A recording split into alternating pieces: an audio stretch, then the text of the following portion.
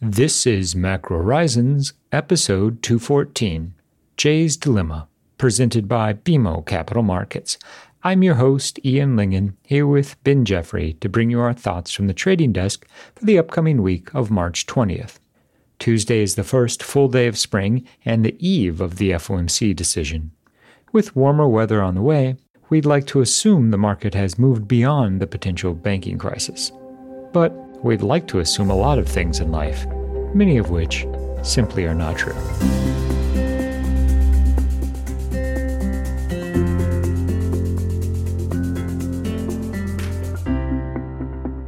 Each week, we offer an updated view on the U.S. rates market and a bad joke or two. But more importantly, the show is centered on responding directly to questions submitted by listeners and clients. We also end each show with our musings on the week ahead. Please feel free to reach out on Bloomberg or email me at ian.lyngen@bmo.com with questions for future episodes. We value your input and hope to keep the show as interactive as possible. So that being said, let's get started. In the week just past, the banking sector concerns that were started in the U.S. made their ways overseas and impacted Credit Suisse. The Swiss National Bank ultimately stepped up with a liquidity facility of roughly $54 billion that Credit Suisse utilized to instill confidence in the bank's solvency. Now, the biggest question remains whether or not we've seen the end of the banking sector concerns. We did see jitters surrounding other regional banks, such as First Republic. However, at the end of the day, it appears that a group of large lenders have banded together to transfer a significant amount of deposits to First Republic in an effort to stabilize the banking system. It is notable that while the FDIC was involved with making sure that SVB depositors were made whole, the issues with First National don't seem to have progressed that far. Now, obviously, there is uncertainty regarding how long this period of stability lasts and whether or not it persists long enough for the FOMC to follow through with a 25 basis point rate hike on Wednesday. As it currently stands, the market is anticipating a quarter-point increase in the policy rate, as evidenced by pricing in the Fed funds futures market, which, in the wake of the positive developments associated with First Republic, showed a 80 to 85% probability of a quarter-point move. Now, the probabilities implied by the market don't offer a skew as to whether or not it will be a hawkish hike or a dovish hike. Given all of the events of the last 2 weeks, we'll err on the side of assuming that it is a cautious hike. Not that dissimilar from what the ECB delivered in the week just past. The ECB provided the well-telegraphed 50 basis point hike that brought policy rates to 3.5%. However, it eliminated forward guidance about future hikes. Now, the market has interpreted this, and will suggest correctly so, as the ECB building in a reasonable amount of flexibility over the course of the intermeeting period, as the financial sector in Europe surely will receive a comparable amount of scrutiny as has been applied to the U.S. On the data front, core CPI came in higher than expected for the month of February, printing at 0.5% on a month-over-month basis. More troubling within the details was the unexpected increase in core services ex-shelter component to 0.427% on a month-over-month basis, marking the highest since September. Now, this unto itself would have transitioned the debate in the market from a 25 to a 50 basis point rate hike on March 22nd. However, the lingering banking sector concerns have really focused the market on a potential for a quarter-point move as opposed to anything more dramatic. We also did see disappointing PPI, both headline and core, as well as some obvious stress in the regional manufacturing surveys, Empire State and Philly Fed in particular. The consumption numbers were mixed, with headline retail sales matching the forecast for a decline of 0.4%, while the control group actually printed above expectations and, more importantly, the release revealed stronger consumption in January as well. So the combination of upward revisions and an above expected control group print have led to upward revisions to GDP estimates in Q1. Although, as we know is the case with all economic data, it is backward looking, and the ramifications from a potential banking crisis have had a more immediate and forward-looking impact on the outlook. Well, it looked like it was crisis averted to start the week, and then what actually played out was not so crisis averted. And now we have 10-year yields continuing to decline, with the uncertainty still very much in place as to the size of next week's Fed hike, after what was assumed to be a reasonable probability of 50, gave way to a reasonable probability of a pause, and now we're back to 25? I think 25 makes sense, frankly, but I will offer what is probably the most meaningful caveat, and that is not that we necessarily expect that the banking crisis has been averted in the traditional sense, but rather that the process of reviewing the stresses and strains in the financial sector has been delayed. And that means that we're more likely than not to come in on Monday with some signs of lingering uncertainty, but we're operating under the assumption that we don't have another bank failure over the weekend that clears the path for the Fed to deliver a quarter-point hike, update the terminal assumption ever so slightly to 5.4% on the terminal side for 2023, and then the press conference, and frankly the statement as well, will at least give a nod to the increase in uncertainty in the financial system. Although to be fair, the FDIC stepped up, made sure that the SVB depositors were made whole. We had a comparable event, although it only involved the central bank in Switzerland, where Credit Suisse came under pressure and the Swiss National Bank stepped in and provided a liquidity facility of $54 billion. Now, all this might ostensibly suggest that the worst is over, especially as we heard of a group of large lenders putting together a significant deposit to help First Republic Bank, which was the latest of the regionals to come under pressure. Now, our optimism, almost by definition being bond market participants, errs on the lower side of the threshold, so we do still think that there is material pain to be realized in the financial sector. We're just cautiously optimistic that the proverbial reckoning has been delayed past the FOMC meeting. And let's not forget, we also got the latest in what's been an exciting year in terms of Fed acronyms and emergency facilities, and that was the Bank Term Funding Program. And as one might expect, we've received a plethora of questions on what this new program means for the financial sector and what this program might mean for the Treasury market.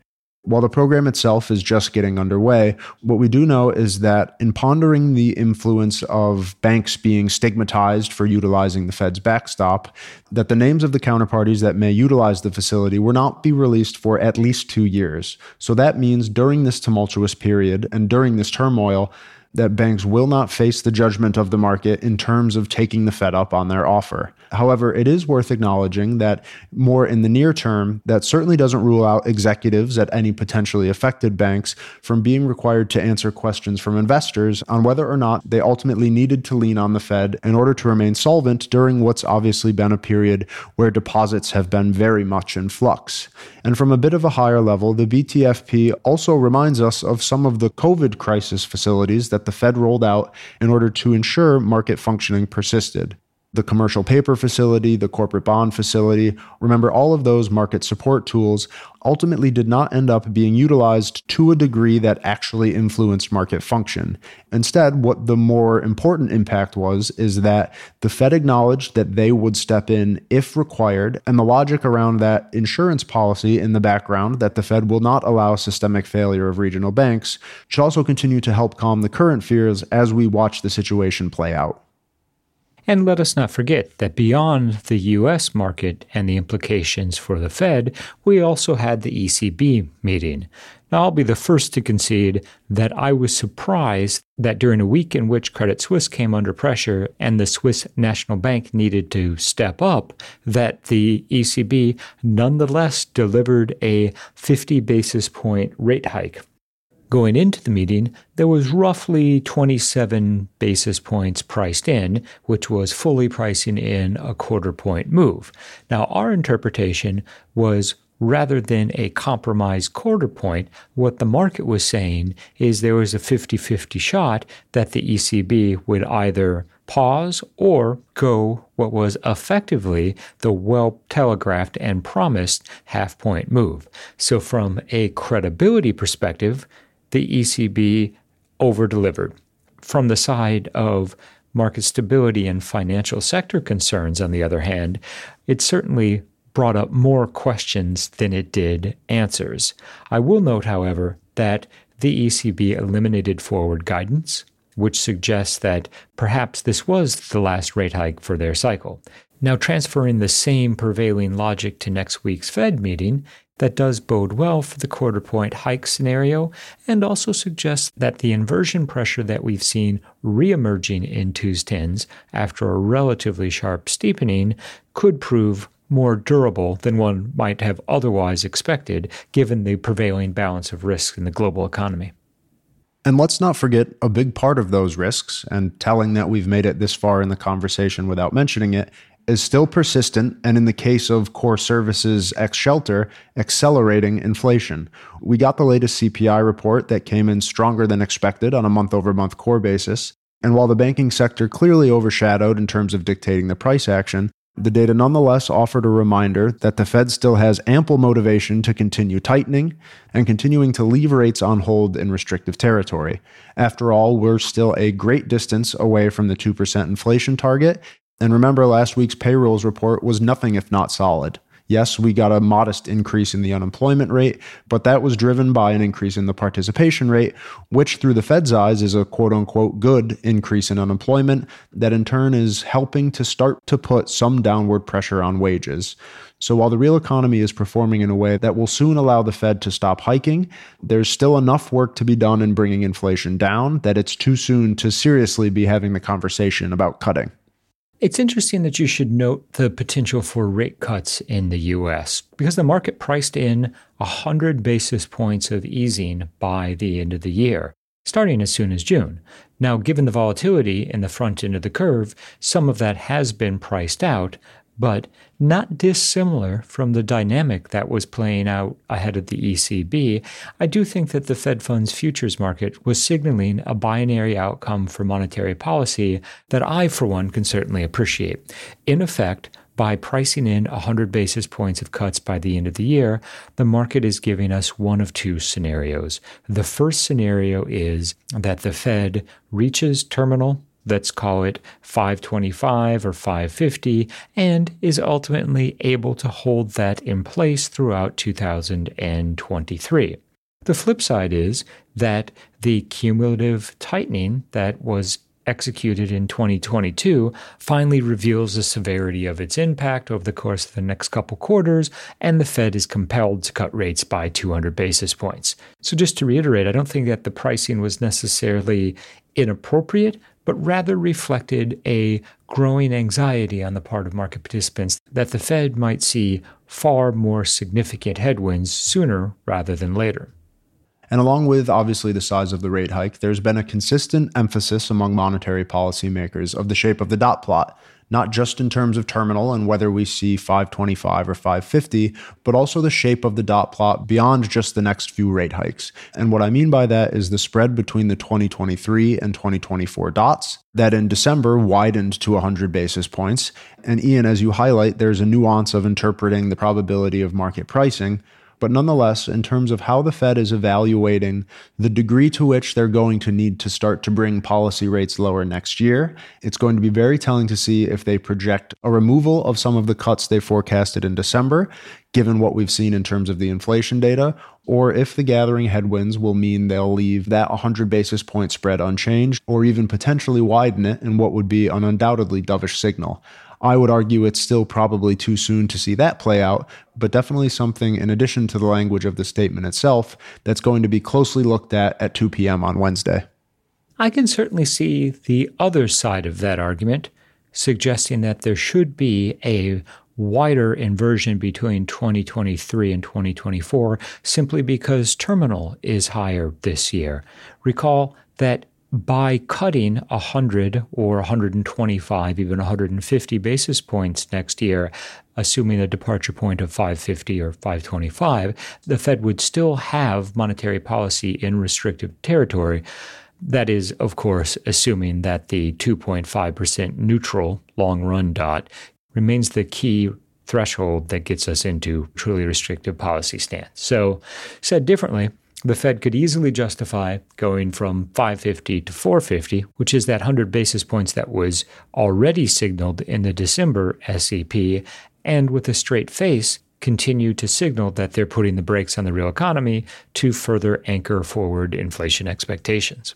So I think it warrants revisiting why a financial crisis or even regional stresses in the banking sector are so relevant to the forward outlook on inflation. Now, obviously, if we did see a full-blown financial crisis comparable to what we saw in 2008 and 2009, the potential for high-profile bank runs and bank failures would lead to a massive risk-off and declines in asset valuations. That much makes sense, but even in the scenario that appears to be playing out at the moment, where contagion is contained, that doesn't mean that the regional banking sector won't see its behavior change as a result. Clearly, there's going to be greater scrutiny for potential lending. There's going to be greater scrutiny of asset values and higher reserves as a theme. As banks increase their reserves, there'll be less velocity of money due to the lower willingness to lend and take risk in this current environment. So if nothing else, this will create tightening pressure on overall financial conditions, which is arguably very much in keeping with Powell's objective. Tighter financial conditions, slowing inflation, undermining the jobs market, and ultimately recalibrating the U.S. growth profile to a lower plateau would be a win from the perspective of the FOMC. The problem quickly becomes one of momentum. And by this, I simply mean that once credit underwriters, commercial bankers, and even investors start to apply greater scrutiny to potential investment opportunities, that it will become increasingly expensive to access capital, which will put downward pressure on profitability, and that ultimately leads to layoffs and a recalibration of the size of the labor force. You know, we talk a lot about financial conditions index. Maybe we should come up with a strategist conditions index. That makes a lot of sense. And the tagline could be, just checked in to see what condition my condition is in. In the week ahead, the Treasury market will have one primary event of relevance on which to focus, and that is, of course, Wednesday's FOMC rate decision.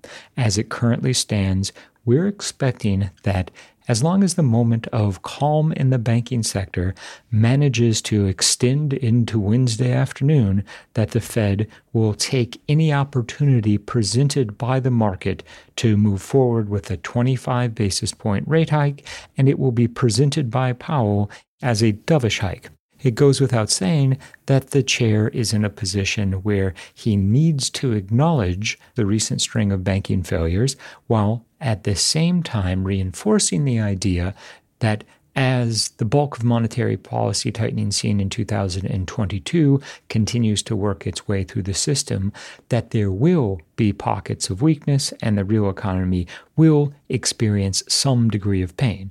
Now, it is notable that the conversations around a soft landing versus no landing have disappeared, and now we're back to the same conversations that we started with in January, which is soft landing or hard landing.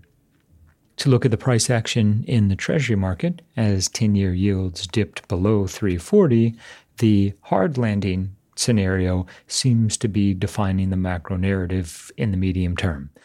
The episodes of selling pressure that we saw in the front end of the market, however, reflect investors' expectations for the Fed to continue on with rate hikes, and perhaps equally as impactful for the nominal 2-year sector, the expectations for a lower probability of a rate cut than was assumed as the banking strains became evident early last week. In terms of the Fed summary of economic projections, the market will be focused on the 2023 median presented in the dot plot above all else from a Fed funds perspective.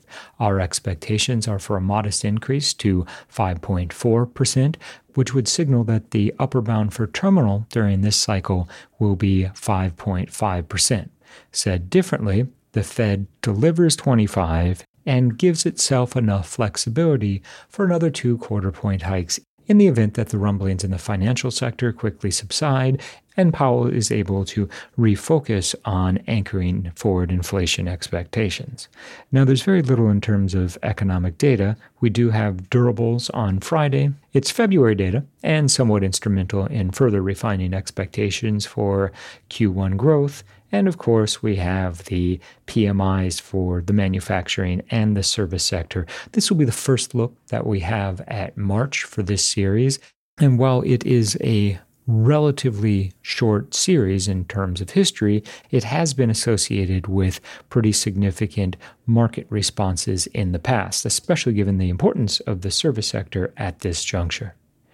On the supply side, very little. We have a 10-year TIPS auction on Thursday, $15 billion that we struggle to imagine won't meet a strong reception given the stronger than anticipated core inflation numbers for February, and of course the $12 billion 20-year auction on Tuesday. Supply also very much a backseat item to the Fed, and as the market remains on guard for further evidence that the cumulative global tightening is beginning to have more severe consequences for the U.S. economy, will be dip buyers of any backup in 10 or 30-year rates of significance, with the nod to the event risks surrounding the Fed on Wednesday. We've reached the point in this week's episode where we'd like to offer our sincere thanks and condolences to anyone who has managed to make it this far. As the market will undoubtedly be on high alert for headlines coming out of the banking sector, we're torn between expecting an all-clear signal or a caution klaxon. But let's face it, klaxon is our spirit alarm.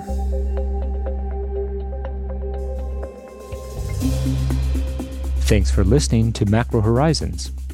Please visit us at bmocm.com/Macro Horizons. As we aspire to keep our strategy effort as interactive as possible, we'd love to hear what you thought of today's episode. So please email me directly with any feedback at ian.lyngen@bmo.com. You can listen to this show and subscribe on Apple Podcasts or your favorite podcast provider.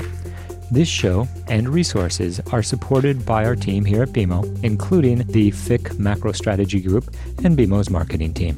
This show has been produced and edited by Puddle Creative.